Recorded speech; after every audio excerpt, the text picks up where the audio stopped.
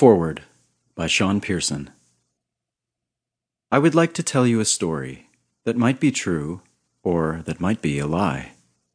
The problem is that if you were to say it is a lie, I have no way of proving it is the truth. And if I say it is the truth, you have no way of proving it is a lie. Back in 2004, I was invited to the Sanjusangendo in Japan for the filming of a National Geographic documentary about Kyudo, the Way of the Bow.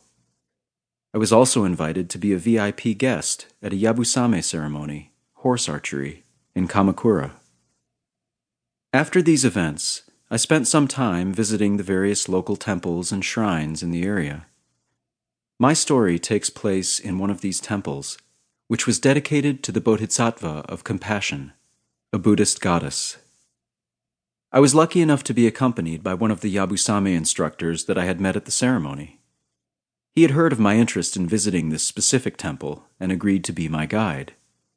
I had no idea at the time how grateful I would be for his help. It turned out that on the day I visited the temple, a very important ceremony was taking place. Due to the nature of the ceremony, explained later in this story, it doesn't fall on a specific or routine date. Upon arriving at the temple, my guide was informed of this ceremony and successfully convinced the temple to allow us to watch it. The two of us, accompanied by several other temple members that happened to be there that day, were led down a series of long stairs into a huge circular underground room. A domed ceiling and a balcony completely encircled the room about halfway between the floor and the top of the dome. The entire room was made out of very old-looking stone, and most of the walls were carved with various Buddhist murals. On the floor of the room was a spiral that started from a circle in the center of the floor and moved outward, connecting over 100 additional circles. The center circle and the next 82 circles all had Japanese characters carved into them. My guide explained that the middle circle represented the Buddha, and it had his name carved into it. The subsequent circles on the spiral represented the temple's lineage, in which instructor after instructor was present, all the way up to the current temple head, who sat in the 83rd circle. She was an elderly woman, and she sat unmoving in her circle. The ceremony consisted of a younger woman walking out onto the floor, performing a very elaborate bow, and then sitting in the circle one up the spiral from the old woman. Once the young woman sat down, she started chanting. My guide and I watched and listened for almost an hour before we left. Even as we walked outside, the younger woman continued sounding the same chant, over and over. When we were outside of the temple, I asked my guide what the ceremony was and how long the woman was going to chant for. It turns out the ceremony is only done when a new head of the temple is put in place.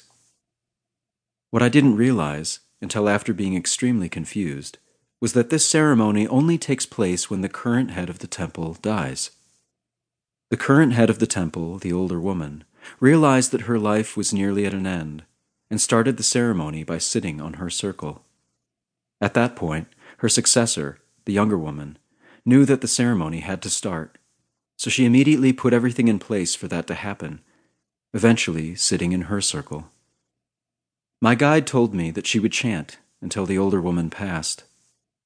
The next day, my guide informed me that the chanting only lasted slightly over 5 hours.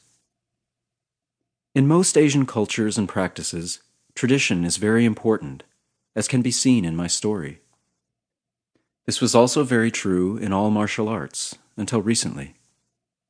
Recently, due to numerous reasons, most martial arts have completely dropped their traditional practices. Some schools don't require students to wear uniforms. Some schools don't bow. Some schools foster a relationship between their instructors and students, similar to a coach and his or her athletes. Some schools don't teach anything other than physical techniques. Think about the story I just told. Did the ceremony actually matter? If, one day, there was simply a new temple head after the old one had died, would anything be different? Most people would probably say no, but I strongly disagree.